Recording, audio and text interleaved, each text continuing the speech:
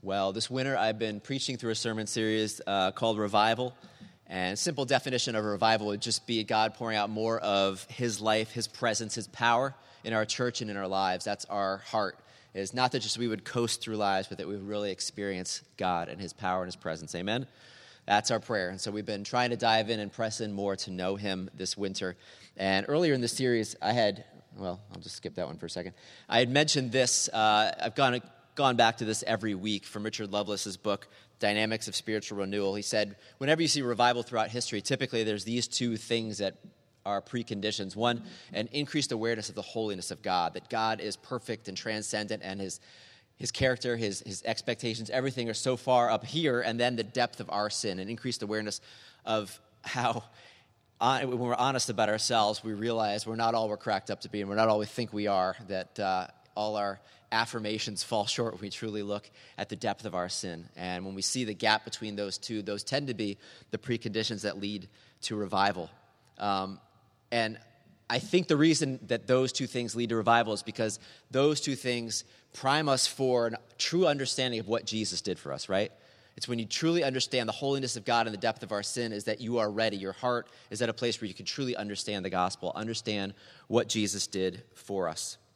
So what we're going to do this morning is begin to dive into, over the next few weeks, as we approach the cross and the resurrection, try to get a deeper understanding of what it is that Jesus did for us. This morning we're going to be looking at Jesus' time in the Garden of Gethsemane from Matthew 26. And I just want to share this quote with you before we dive into this. From A.W. Tozer, God tells the man who cares. He said this, "The Bible was written in tears, and to tears it will yield its best treasure. God has nothing to say to the frivolous man." If you don't know what frivolous means, the one who's consumed by unimportant things, whose life is all about just entertainment and trivia and things like that. But he says, God has nothing to say to the frivolous man or woman. And I encourage you this morning to come soberly, to come honestly, to come ready to hear from God. Because this is the kind of text where, we feel like we should take our shoes off because we're entering holy ground. So let's read Matthew 26, 20 through 50. When evening came, Jesus was reclining at the table with the 12. And while they were eating, he said, "I tell you the truth, one of you will betray me." They were very sad and began to say to him, one after the other, "Surely not I, Lord." Jesus replied, "The one who has dipped his hand into the bowl with me will betray me. The Son of Man will go just as it is written about him, but woe to that man who betrays the Son of Man. It would be better for him if he had not been born." Then Judas, the one who would betray him, said, "Surely not I, Rabbi." Jesus answered, "Yes, it is you." While they were eating, Jesus took bread, gave thanks, and broke it, and he gave it to his disciples, saying, "Take and eat, this is my body." And then he took the cup, gave thanks, and offered it to them, saying, "Drink from it, all of you.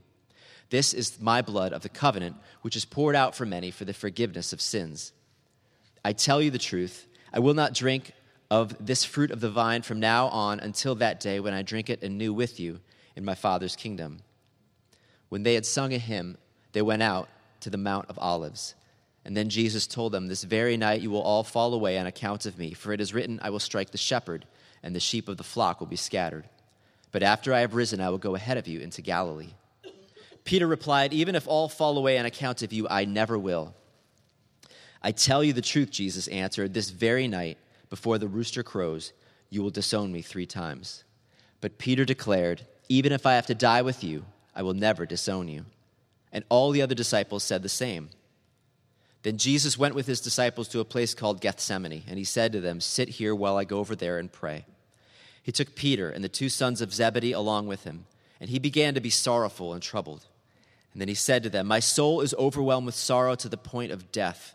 Stay here and keep watch with me." Going a little farther, he fell with his face to the ground and prayed, "My Father, if it is possible, may this cup be taken from me. Yet not as I will, but as you will." And then he returned to his disciples and found them sleeping. "Could you men not keep watch with me for 1 hour?" he asked Peter. "Watch and pray so that you will not fall into temptation. The spirit is willing, but the body is weak." He went away a second time and prayed, "My Father, if it is not possible for this cup to be taken away unless I drink it, may your will be done." When he came back, he again found them sleeping because their eyes were heavy.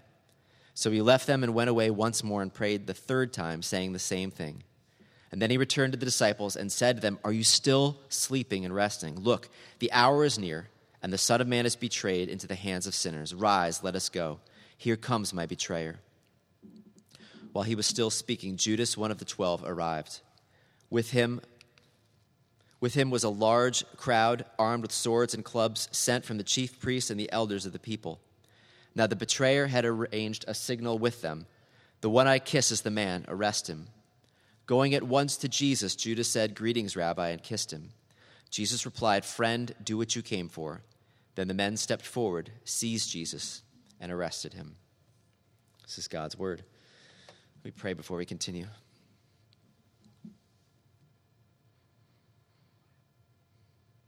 Father, help us to come to this text with all the seriousness and soberness that this requires.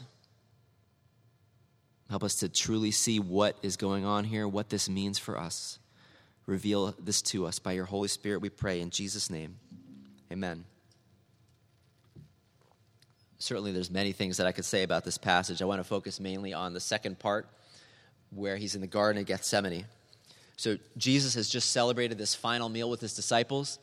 He's let them know that one of them is going to betray him and the rest of them are just going to scatter and run away and hide, basically. He takes this Passover meal that they've celebrated annually ever since the Exodus that was supposed to commemorate how God had rescued the Israelites from slavery in Egypt. That as they slaughtered the lamb and put the blood on the doorpost, that the angel of death would pass over those doors because of the blood of the lamb, and that the firstborn son would be rescued, would not be killed. And every year they've celebrated the Passover, and here comes Jesus taking this Passover meal and reinterpreting it and saying that this cup, this wine represents my blood that is about to be poured out for you. And this bread represents my body, which is about to be slain for you. And instead of doing this in remembrance of what God did back in the Exodus, you're going to be doing this in remembrance of what I'm about to do, this greater Exodus, that by my blood, the angel of death will pass over you, and you will be saved. And after the meal, he goes to pray in this garden called Gethsemane on the Mount of Olives, and he asks his three closest friends, Peter, James, and John, to come and keep watch with him. It's amazing. Of course, we know that Jesus is fully God and fully man, but in this passage, he's never more fully man, right? I mean, he comes, he's asking his friends to stay with him, to keep watch with him. He's anxious. He's in deep agony. And you might find it disturbing when you look at Jesus. He seems to be handling this very poorly, you might say. In verse 37 to 39 again, it says, "He took Peter and the two sons of Zebedee along with him, and he began to be sorrowful and troubled. And he said to them, 'My soul is overwhelmed with sorrow to the point of death. Stay here and keep watch with me.' And going a little farther, he fell with his face to the ground and prayed, 'My Father, if it is possible, may this cup be taken from me. Yet not as I will, but as you will.'" And when you read the Gospel of Luke, his account, he adds a detail in there that's not in the Matthew one. He says this, "Father, if you are willing, take this cup from me, yet not my will, but yours be done." An angel from heaven appeared to him and strengthened him. And being in anguish, he prayed more earnestly, and his sweat was like drops of blood falling to the ground. He says, "My soul is overwhelmed with sorrow to the point of death." It's this Greek phrase that is meant to denote just the deepest anguish and torture that a soul can feel. That something is going on inside of Jesus, that as he comes to this place to pray, he feels like he's disintegrating. He's falling apart. There's such agony going on. And as Luke points out, the agony is so great that he is sweating blood. It's this condition called hematidrosis that only happens under extreme stress and anguish. Has anyone ever sweat blood before? I didn't think so. As stressed as you've ever been, as maybe as much anguish as you've ever felt, you've probably never felt it to this level where you are sweating blood, where blood is coming out of your pores. That is what Jesus is experiencing right here, that torture of spirit. What is going on in Jesus that he is feeling this extreme stress? There he's saying, "My soul is overwhelmed with sorrow to the point of death." Well, you say maybe it's, he knows he's going to die. He knows he's about to go to this cross. He's about to get nailed to this cross. Obviously, he's stressed about it. But the thing is, Jesus knew this was going to happen. He told this, for example, in Mark 10:33-34 to his disciples, we're going to Jerusalem, and the Son of Man, that's how he refers to himself, will be betrayed to the chief priests and the teachers of the law. They will condemn him to death, and they will hand him over to the Gentiles, who will mock him and spit on him, flog him, and kill him. 3 days later, he will rise. So Jesus knows he's going to die, and more than that, he knows he's going to be raised to life again. He knows that this death is not permanent. And maybe you think, if I knew I was going to die, but I also knew I was going to be raised to life, and this was just temporary, I don't know that I'd be sweating blood. I mean, I certainly wouldn't be looking forward to it, but I don't know that I'd be sweating blood. I'd be into that kind of extreme anguish. So why? Why is Jesus overwhelmed with sorrow to the point of death? Why is he sweating blood as he comes near to this garden? Well, I think the answer is found in what he prays. He says, "My Father, if it is possible, may this cup be taken from me, yet not as I will, but as you will." So specifically, what he prays is that God would take away this cup from him.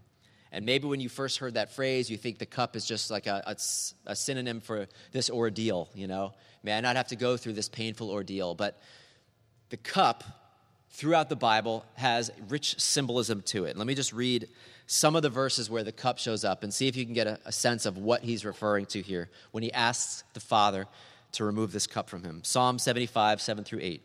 "It is God who judges. He brings one down, he exalts another. In the hand of the Lord is a cup full of foaming wine mixed with spices. He pours it out, and all the wicked of the earth drink it down to its very dregs."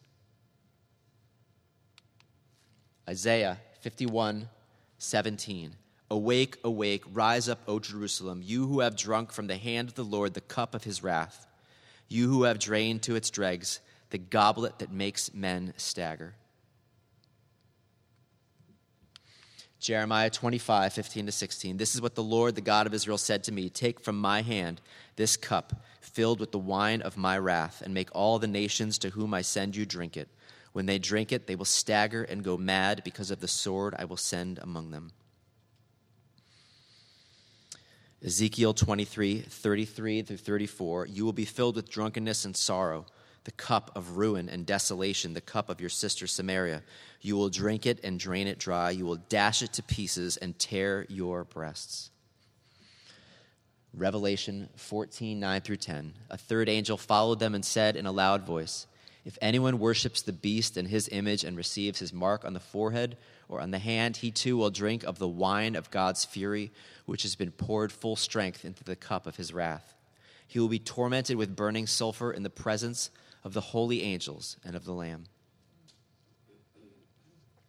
Are you getting the picture? So when Jesus comes before the Father and he begins to feel this anguish and this sorrow that is so overwhelming that he feels like he's going to die, that he begins sweating blood, and he asks him if there's any other way. If there's any other way to do this, any other way to save these humans than for me to have to drink the cup, let's take door B. "But not my will, but yours be done." The cup that he's referring to is not just some painful ordeal. The cup he's referring to is this: that Jesus on that cross is about to experience the wrath of the Father on human sin, the full weight of the fury of God the Father on sin. And Jesus, who has lived with the Father for all eternity and has known perfect love and unity and all of that, has never known that, right? I mean, that's one thing Jesus has never known. I'm sure he knows what it might look like, but he has never felt it. This is why he's sweating blood in the Garden of Gethsemane. This is why his soul is overwhelmed with sorrow to the point of death. Because as he comes to the Father in prayer, it's as if the Father is beginning to pull away and show him, this is what you're about to experience. This is what you're about to go through. You still want to go through with this. And I know that mentioning the word wrath for many of you makes you squirm. Talking about the wrath of God makes you feel like, I prefer the God of love. I prefer a God who is just, loves everyone. I don't particularly like this. I don't think anyone particularly, is drawn to that. But it's part of his love that if you love someone, then you hate that which destroys the one you love. You hate that which comes against the one you love. You hate that which threatens the one you love. That's part of love. That wrath towards sin, wrath towards that which opposes the one you love, that's part of it. And God, who is perfect in love, is also perfect in justice. And he will punish sin. He has to, because he's a good God. He's a good judge. And any judge who just let evil off the hook, any judge who would not punish those who do evil would not be a good judge. Wrath is part of his love. Because God is holy, he cannot tolerate sin. He must punish evil. But there's a dilemma with that, isn't there? Right? Romans 3:23. There's no difference, for all have sinned and fall short of the glory of God. That unfortunately we all fall in that boat. We all have sinned and fall short of the glory of God. And so if he were to punish sin, that includes all of us. That his wrath would be poured out on all of us. But God loves us so much that he sent his son, Jesus, to take that punishment for us. Romans 6:23, for the wages of sin is death, but the gift of God is eternal life in Christ Jesus our Lord. Do you understand why Jesus was overwhelmed with sorrow to the point of death? Do you understand why he was sweating blood? Yes, he was going to the cross, but it wasn't just about the physical pain he was about to endure. It was about this spiritual death and disintegration, that he was about to take upon himself the full wrath of the Father on human sin. He had never experienced the absence of the Father, and now he was about to. I mean, some of you know what it's like when a friend abandons you, the pain that you feel when someone who you care about abandons you. And that hurts, but it hurts worse when a spouse abandons you, right? It hurts worse when a spouse turns his or her back and abandons you. And it hurts even worse when a parent does, when a parent declares that they don't want you, they don't love you.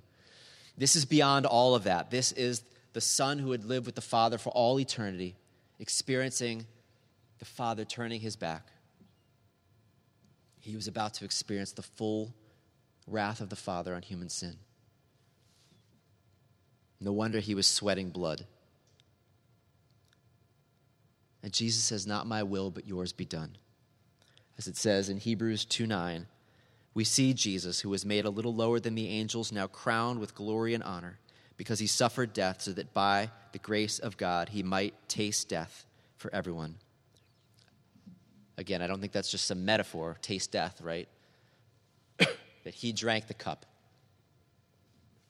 of the wrath of the Father on human sin. So here in the Garden of Gethsemane, we have this very human Jesus. We see the full humanity of Jesus, asking his friends to stay awake with him, sweating blood at what's about to happen, and then choosing in the end to say, not my will, but yours be done. You have the Father asking him, are you willing to go through with this? You still willing to go through with this? And just to make the matters worse, right? It's not just, are you willing to go through with this, but are you willing to go through with this for these guys? Your three best friends who can't even stay awake with you in the hour of your greatest need, they fall asleep. Are you willing to take the cup for them? Are you willing to die for them? It's loud and clear, the Father saying, this is who you're dying for. These humans who can't even stay awake with you, can't even be there for you in the hour of your greatest need. I mean, that's us, right? You have Peter at the Last Supper saying to Jesus, I will not deny you. Even if I have to die with you, I will die with you. I've got your back, Jesus. Less than an hour later, he is falling asleep. He's falling asleep when Jesus has asked him to stay awake. Is that not a picture of us, right? How many of you have left maybe church on a Sunday morning like, that's it. I'm living for God. Never again, I'm turning my back on that stuff and I'm living. And 10 minutes later, you've gotten home and you've completely forgotten anything that you just promised. This is it. This is the Father asking Jesus, are you willing to go through with this, to drink full strength the cup of the wrath of the Father on human sin for these people who won't even stay awake with you. And Jesus says, listen, if there's any other way, let's go that way. But in the end, not my will, but yours be done. So what does this mean for you? 4 things let me share. 4 implications from this passage. First one is this. Someone, either you or Jesus, must drink the cup. Someone's going to drink that cup. If the cup represents the wrath of God on human sin, someone's going to drink it. It's either going to be you or it's going to be Jesus on your behalf. Because we've all sinned against the holy God. We've all fallen short of his perfect standard. There must be payment for sin. His justice must be met, and someone's got to drink it down. Listen to John 3:16-18. For God so loved the world that he gave his one and only Son, that whoever believes in him shall not perish but have eternal life. For God did not send his Son into the world to condemn the world, but to save the world through him. Whoever believes in him is not condemned. But whoever does not believe stands condemned already, because he has not believed in the name of God's one and only Son. That's Jesus' words saying the exact same thing. Someone's going to drink the cup here. He says, all who believe in Jesus, Jesus drank the cup for them. They will not be condemned. They are saved. But if you reject him, he says, if you reject God's offer, he says you stand condemned already because you have rejected God's Son. And then later in that chapter, the Father loves the Son and has placed everything in his hands. Whoever believes in the Son has eternal life, but whoever rejects the Son will not see life, for God's wrath remains on him. Again, these are not my words. I'm not making this up. I'm not preaching fire and brimstone. I am just quoting what Jesus has said, right? This is Jesus, the God of love, saying, listen, all of you, you're in a bad way here. You are in a tough situation here. You have all sinned against the holy God. You've all fallen short. And his wrath, his condemnation is on you. And someone's going to drink the cup. It's either going to be you or Jesus for you if you put your trust in him and what he's done for you. This is Jesus saying this. Whoever believes in his Son has eternal life, but whoever rejects the Son will not see life, for God's wrath remains on him. Romans 3:19-24. These are Paul's words. Now we know that whatever the law says, it says to those who are under the law, so that every mouth may be silenced and the whole world held accountable to God. Therefore, no one will be declared righteous in God's sight by observing the law. Rather, through the law, we become conscious of sin. In other words, he's saying, anyone who stands before God thinking, hey, look at all I've done, look at my spiritual resume, look at how good I am, how religious I am. He says, no one is going to be declared right in God's sight by observing the law. It doesn't matter what religion you are. It doesn't matter how good a person you think you are. No one is going to measure up to God's perfect standard. But now, verse 21, but now a righteousness from God, apart from the law, has been made known, to which the law and prophets testify. He says, but here's the good news. There's a way to be right with God that has nothing to do with obeying the law. It has nothing to do with how good a person you are, how religious a person you are. There's a way to be right with God. This righteousness from God comes through faith in Jesus Christ to all who believe. There is no difference, for all have sinned and fall short of the glory of God and are justified. That means they are declared not guilty. They're justified freely by his grace through the redemption that came by Christ Jesus. Am I speaking clear to you? Are you understanding what I'm saying with these verses? That he is saying we are all in the same boat before a holy God. It does not matter who you are, where you grew up, how good a person you think you are. We're all in the same boat before a holy God. We've all fallen short. But God, in his love for us, has provided a way to be forgiven that does not depend on how much money you give to the church. It does not depend on how good you are at following the Ten Commandments. It doesn't depend on your attendance on a Sunday morning. It depends on putting your faith in Jesus Christ. Trusting that by his life, death, and resurrection, you are forgiven. You're saved. Someone's going to drink the cup. Just like back in the Exodus, someone was going to die. It was going to either be a firstborn son or a lamb. And here we are again. Someone's going to die. It's either going to be us drinking the cup of God's wrath, or it's going to be Jesus doing it for you.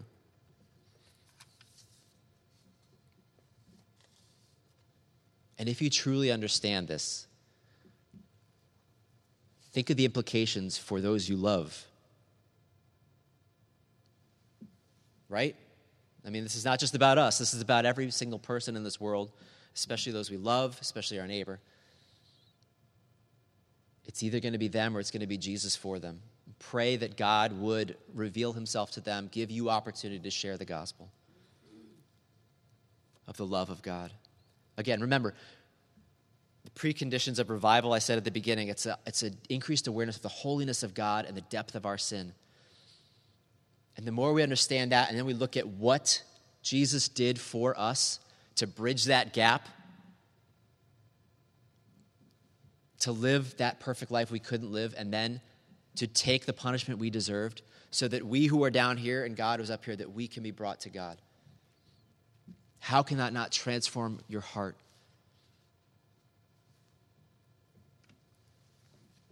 To love him, to see what he's done for you. The second implication of this, Jesus in the Garden of Gethsemane, is this: you can trust God's will. This is Jesus pouring out his heart to the Father, saying, if there is any other way to accomplish this, let's do that, because I am not looking forward to drinking this cup and experiencing the wrath of the Father on human sin. But in the end, he says, not my will, but yours be done. If it's got to be this way, I trust you, Father. And I don't know if you've ever found yourself in that place when you're praying, where you're just like, listen, if there's any other way than the way I'm currently going, than the situation I'm currently in, if we can find another way, let's do that. But in the end, just like Jesus, we have the opportunity to trust and say, in the end, not my will, but yours be done. It's not a cop-out to pray that. Jesus prayed it too. To ask God and plead, listen, Lord, please, this is what I want for my life. This is where I'm hoping my relationship goes. This is where I'm hoping my job goes, my finances, whatever it might be, my health. This is what I'm asking for, God. But in the end, if you choose this direction, I trust you. Not my will, but yours be done. Because in the end, prayer is not so much about changing God's mind. It's about aligning our will with his will, right? That's what prayer, it's about aligning our will with his will. Not about aligning his will with our will, trying to make God do what we want him to do. In the end, it's saying, God, I'm asking for this. I'm pleading for this. I'm begging for this. But in the end, not my will, but yours be done. I trust you. You can trust God's will. Third implication is this: that there is no condemnation for those who are in Christ. This comes straight from Romans 8. Verses 1 through 4, therefore there is now no condemnation for those who are in Christ Jesus, because through Christ Jesus the law of the Spirit of life set me free from the law of sin and death. For what the law was powerless to do, and that it was weakened by the sinful nature, God did by sending his own Son in the likeness of sinful man to be a sin offering. And so he condemned sin in sinful man, in order that the righteous requirements of the law might be fully met in us, who do not live according to the sinful nature, but according to the Spirit. It's the same thing I was saying earlier, right? He's saying there's a way to be right with God that doesn't depend upon observing the law, trying to be a good person. It depends upon putting your trust in Jesus and what he did for you. And then he says, when you do that, there's no condemnation. In other words, Jesus drank the whole cup down to the bottom, experienced it, and there's nothing left for you. Amen? There's no condemnation left for you. There's no judgment left for you. You're free. You're forgiven. You're loved. He drank it down to the bottom. Romans 8 follows after Romans 7, obviously. At the end of Romans 7, you might be aware there's this great dialogue where Paul says, listen, I want to follow God, but every time I want, right there with me is my sinful nature. And it's wrestling, and it's battling, and I can't understand why I want to do good, but my sinful nature is right there with me, trying to pull me away from God and cause me to do evil. Who's going to rescue me from this body of death? He says, thanks be to God through Jesus Christ our Lord. And then he follows up by saying this: there's no condemnation. As much as we struggle, as much as we sin and fall short, there's no condemnation because Jesus drank it down to the bottom. Do you know that every time that you sin, there's a battle that rages over your soul? Do you know that? Every time that you sin, there's this battle that rages. in Luke's account, there's these verses. Simon, Simon, this is Jesus talking to Simon Peter. Satan has asked to sift you as wheat. But I have prayed for you, Simon, that your faith may not fail. And when you have turned back, strengthen your brothers. You know what's going on there? You don't have to understand farming to understand what's going on, right? Peter is about to deny 3 times that he even knew Jesus, right? Jesus is being taken away, and Peter's warming himself by the fire. And people are like, hey, weren't you with that Jesus? And Peter's like, I don't know what you're talking about. I don't know him. He wants to save his own skin, and so he denies knowing Jesus. It's the lowest moment of Peter's life. He's crushed that he could let down his Lord like that. And Jesus here at the Last Supper says, listen, Simon, Satan has asked to sift you as wheat. You are going to hit such a low point.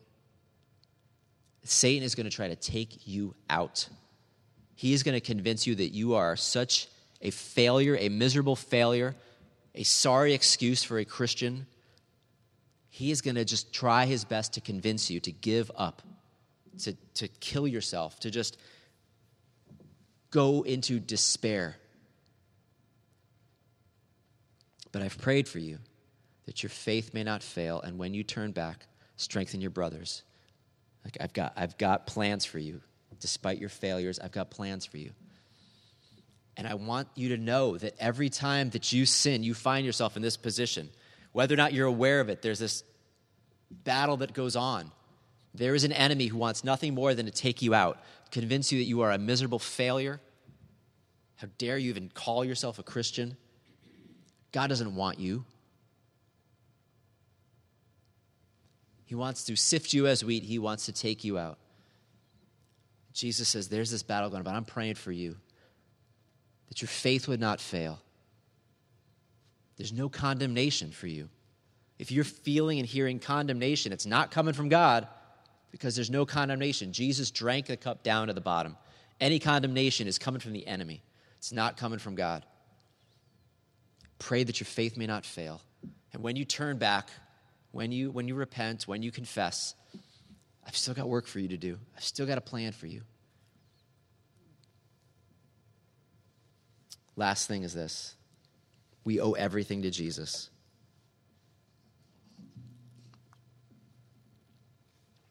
Again, here's the holiness of God. Here's his expectations. Here's his character. Here's us, the depth of our sin. And no amount of any good works, nothing is ever going to bridge that gap. Nothing we could ever do on our own is going to bridge that gap.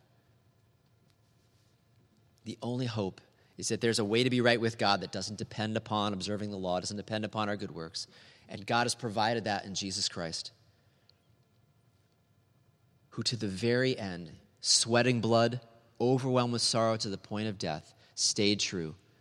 Why? Because he loves you. Because he wants you with the Father. He wants you with him for all eternity. He wants you. He loves you. That is why he went through all of that, was for you. You owe everything to him. Eternity you owe to him. Everything you owe to him. It's all grace. It is all mercy. It is all a gift. Do you really think that what he's asking for in return is that you would come and, sit in church for an hour every week? Is that really what he's just looking for? Hey, you just, Is that why he sweat blood in the garden? He wants you. He loves you. He wants you to trust him, to live for him, to give everything, to serve him, to seek first his kingdom and his righteousness.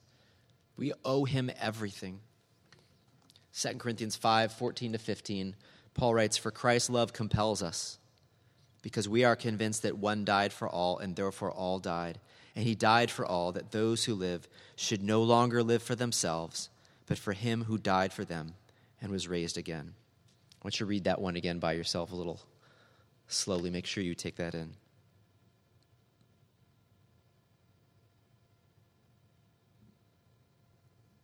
What is it that motivates and compels us?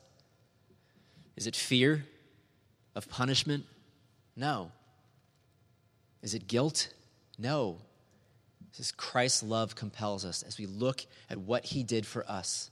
That is what transforms us. That is what motivates us. Because the truth is there's no condemnation. That right now I could go out and murder somebody, I believe, and there's no condemnation because he's paid the penalty for my sin. But you know what? I don't want to do any of that because I love him and I want to honor him with my life. And the motivation has changed. It's not a motivation out of guilt, out of fear of punishment, of any of that. The motivation is love. I want to love him. I want to honor him. I want to live my life for him.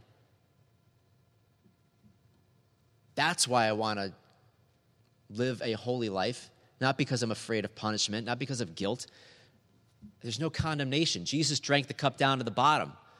I just want to love him the way he's loved me. I want to honor him and give him all the honor and glory that he deserves for what he's done for me. That is the love we're talking about here. He died for us, that we might die to ourselves, no longer live for ourselves, but live for the one who died for us.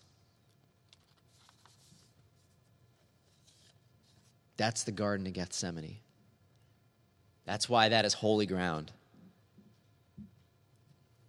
Because you have Jesus overwhelmed with sorrow to the point of death, sweating blood because he knows what's about to happen.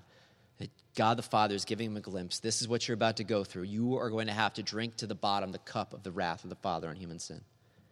And not only that, you're going to have to do it for these guys who can't even stay awake with you. Are you still willing to go through it? And in the end, he said, not my will, but yours be done. Yes, out of love for them, I'm willing to go to that length, to that extreme, to die for them, to drink it down to the bottom so that they could know how loved they are, that there's no condemnation, there's no guilt, there's no shame. They are loved. Let's pray.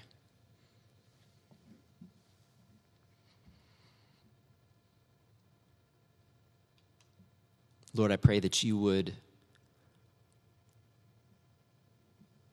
apply this truth to our hearts by your Holy Spirit.